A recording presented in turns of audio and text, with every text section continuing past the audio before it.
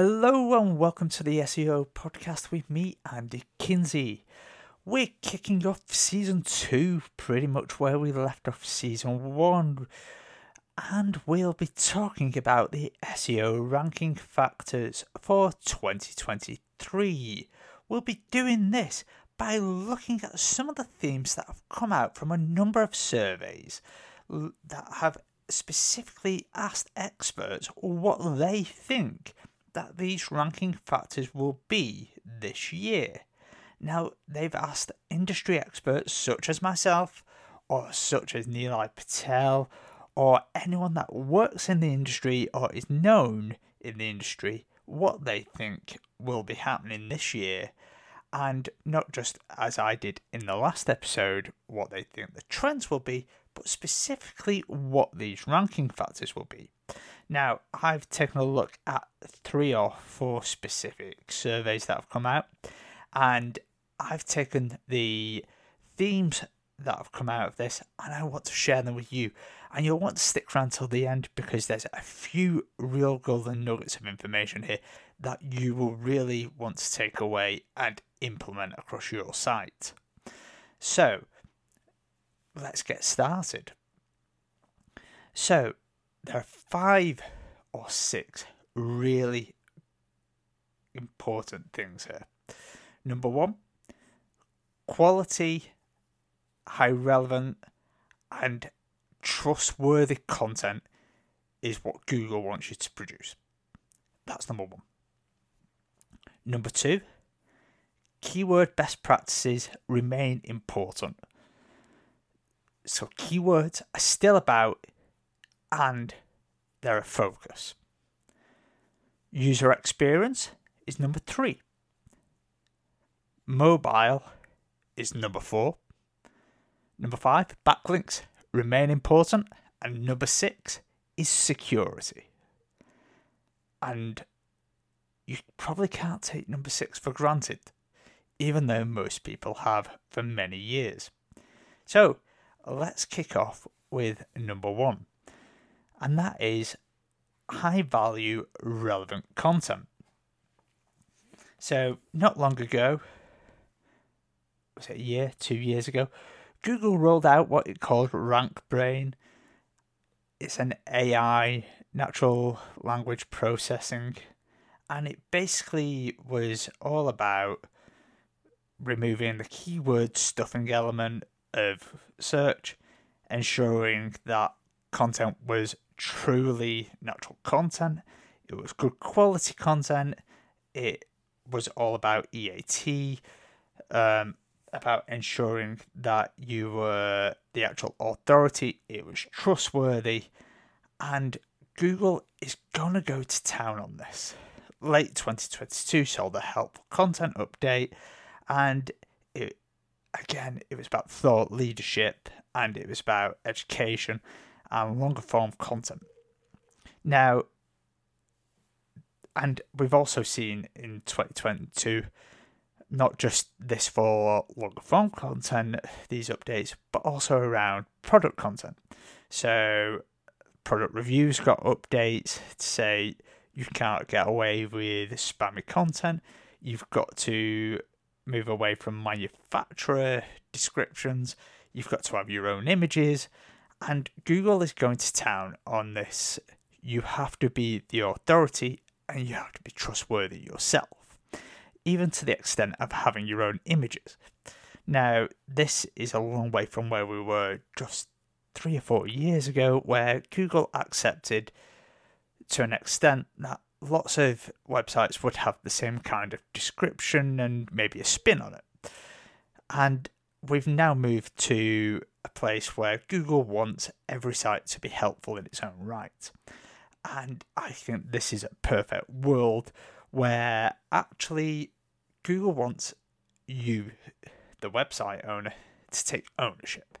And it wants you to deliver a user journey for the person coming to your website with the intent to do something, not just to be there for information, unless you are a specific information website, because the majority of websites are for leads, are for sales. unless you are something like the NHS or a medical website where actually you are an information website, you're not a transaction website. But you may be a transaction website in that you want them to go to the next page on your website or to a specific other website. So, high value content, relevant content, and showing that is people sticking around on your website, reading the content on your website. And so, keywords, again, to point number 2, become important. And this is, how to explain this? Google has basically eliminated keyword stuffing over the past few years. Again, it's AI and natural language processing, but it's about how you optimize content. It's about how you use heading tags. It's about how you use your meta titles, about how you use your alt tags, and it's about across other websites such as YouTube, Amazon, Etsy, and how you use your whole brand to say, actually, we're not a spammy brand. Because if you are using structured data, you say you own this brand and you are the same as this website, this website, this website. And then when you own an Etsy and you claim it, you link across to your website. So Google knows it is you. It is your official page. And so if you're suddenly spammy on those product descriptions, Google knows it's you and it's unlikely to rank those. But also, Etsy's algorithm itself is unlikely to rank them because you are spamming the hell out of it. And it's the same on Amazon and it's the same elsewhere. So you have to not just play the game, but you have to do things in the right way. Each of these algorithms is getting smarter and smarter using AI and natural language processing, and you have to do what's right by your user intent, and you have to be specific for your audience. You have to be authentic, and you have to deliver high value content. That's the only way that search engines, both generic search engines such as Google and Bing, but search engines on websites such as Amazon, will deliver users and will deliver high quality users that are going to convert. So our next point, number 3, because we've just considered keywords, was user experience. Now, we've spoken about this before in the podcast, where we've spoken about, it was a couple of podcasts ago, about page speed experience. But actually, there are a few things to anticipate here.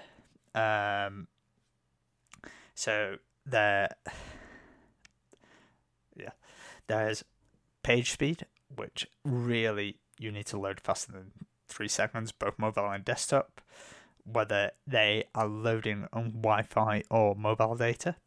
And it doesn't matter if it's 3G, 4G or 5G, it needs to be really, really fast. And it doesn't matter if you're a blog and they're loading using AMP, which is dying a death, or if they're loading on a responsive website. Your site structure needs to be clean, clear and crisp, and your UX needs to be specifically designed both for desktop and mobile so that everything is where you would expect it to be. The menu should be at the top and accessible. Buttons should be the right size on mobile and desktop so they're not over-facing. And things such as if you have in the EU the cookie button, and you've also got a bar at the bottom for, say, your add to basket, or your basket's at the bottom, if you've got that cookie bar, it shouldn't pop up on every page if someone's accepted it in the first place. But if they've not accepted it yet, it shouldn't get in the way of that add to basket if they don't accept it. Or it should be overlaid on top of it until they've dismissed it or accepted it. I've come across several times where they can add to basket, but they also can't get rid of the cookie because they interfere with each other. And on mobile, even on the biggest mobile there is, because I can test on, because I have an iPhone Pro and my other half has a large Samsung, and we just couldn't dismiss or add to cart. Now, it's little things like this that mean that your conversion rate will drastically drop on mobile. And when the number of mobile users is hugely increasing and is generally at about 50 to 54% for most websites, it becomes a case of actually you're not just going to infuriate users, you're going to lose conversions down the line. And if people are clicking back off your website because they can't use it, then it's a loss of sales. But also, the faster someone clicks back and bounces off your website and doesn't engage, the less likely Google is to rank you in the long run, because Google will think, actually, this website isn't worth it.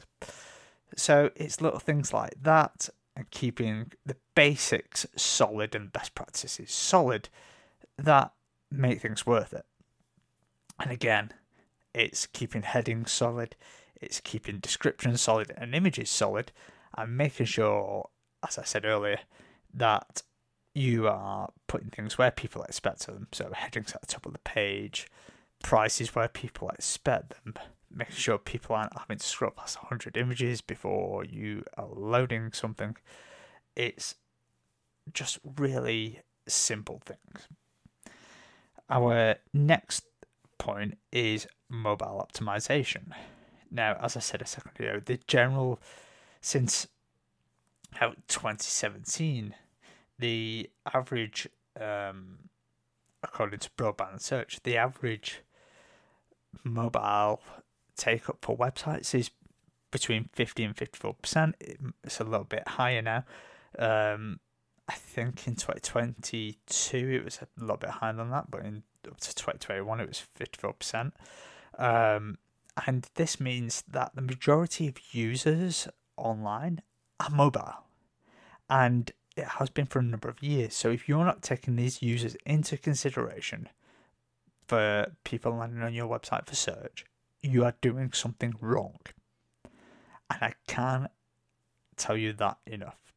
So you have to ensure your website will convert from search. You have to ensure your website is fast. You have to ensure that as part of your process of optimization, that you are doing things with things like structured data and schema. And the reason for that is, you might not think that's mobile optimization, but if you get rich snippets on Google for things like frequently asked questions, then you will pop up in voice search. And the same for things like people also ask, and things like Google Maps. Because things like Google Maps that you've got from structured data or from Google My Business means that people can find you really easily using voice search. And it's just simple things like that, and having FAQs on your website that are marked up correctly, or product data that's marked up correctly, that means actually you significantly increase your chance of being found on mobile versus your competition, because they are unlikely to put in that tiny bit of extra effort and time. So what you'll find is that the more effort you put into mobile, the more you get from it. And as I said earlier, fast load times reflect on both mobile and desktop. It's not hard to get fast load times if you put in a tiny bit of effort. Go back a few episodes into series 1 and listen to the podcast that's called Page Speed Optimization. High quality backlinks. Now, there's contention over whether PageRank actually still exists. Personally, I think it's been subsumed into other ranking factors. However, Google a few years ago said it was still updating it in some way or other. The ranking factor in the toolbar never gets updated, and the toolbar disappeared long ago. However, for the sake of argument, PageRank basically was a factor of how much your links were worth. You can see similar ranking factors in Moz, in SEMrush, in Ahrefs.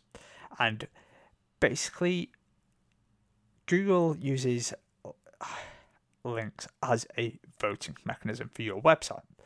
And the higher quality of link, so if the link comes from a trustworthy website in your niche and in your industry, then it's a really good vote for your website and it's likely to help you rank better.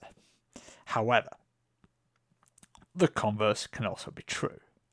So if you get spammy links from toxic websites, it can potentially damage your website. And the word there is potentially, because it doesn't always. So, just as an example, some toxic websites full of spam and malicious crap could harm your website. They don't always. And buying links, in theory, damages your website. In practice, it's the getting caught that does you damage. And getting caught by a human at Google or getting caught by an algorithm is what does you damage. Now, many people out there are still buying links. And they buy them in a multitude of ways, whether that's farms, whether that's individual links, whether that's paying for a specific service. They buy links, and Google knows this. It is getting clever about how it tracks them down and what it says about them. And in its content guidelines and in its terms, it's very clear you should never buy links. You should earn links. So, you need to have a well thought out link strategy in place of how you are going to earn quality links from high quality industry experts in your niche. So, for example, if you have a podcast, whether that's video or audio, you could interview other people in your niche, and in return for interviewing them, and as part of the promotion, you could ask for them to put up a blog and a number of links across their website to promote it. That is perfectly legitimate, just as you might do on your website for their website. Perfectly legitimate way of both gaining links and giving links to another person. And if someone came along and asked, could they write for your website? You could legitimately accept that. And in return for that free content, you could give them a link. There's nothing wrong with doing that either, as long as it's legitimately in your niche. And also, you would want to ensure potentially that you're getting something back for it, such as a link from their website, if they are legitimately in your niche. Reciprocal links are often worth more than otherwise, in my view anyway. And the other thing you could do is ask for a link directly. That's always works well for me, especially if you are doing something specifically for a person, as a way of saying, hey, can I have this and I will do X. So if someone's coming to you and wants a promotion, you could say, actually, as payment, I'd like a link instead. So it's not really a paid promotion, it's a link promotion.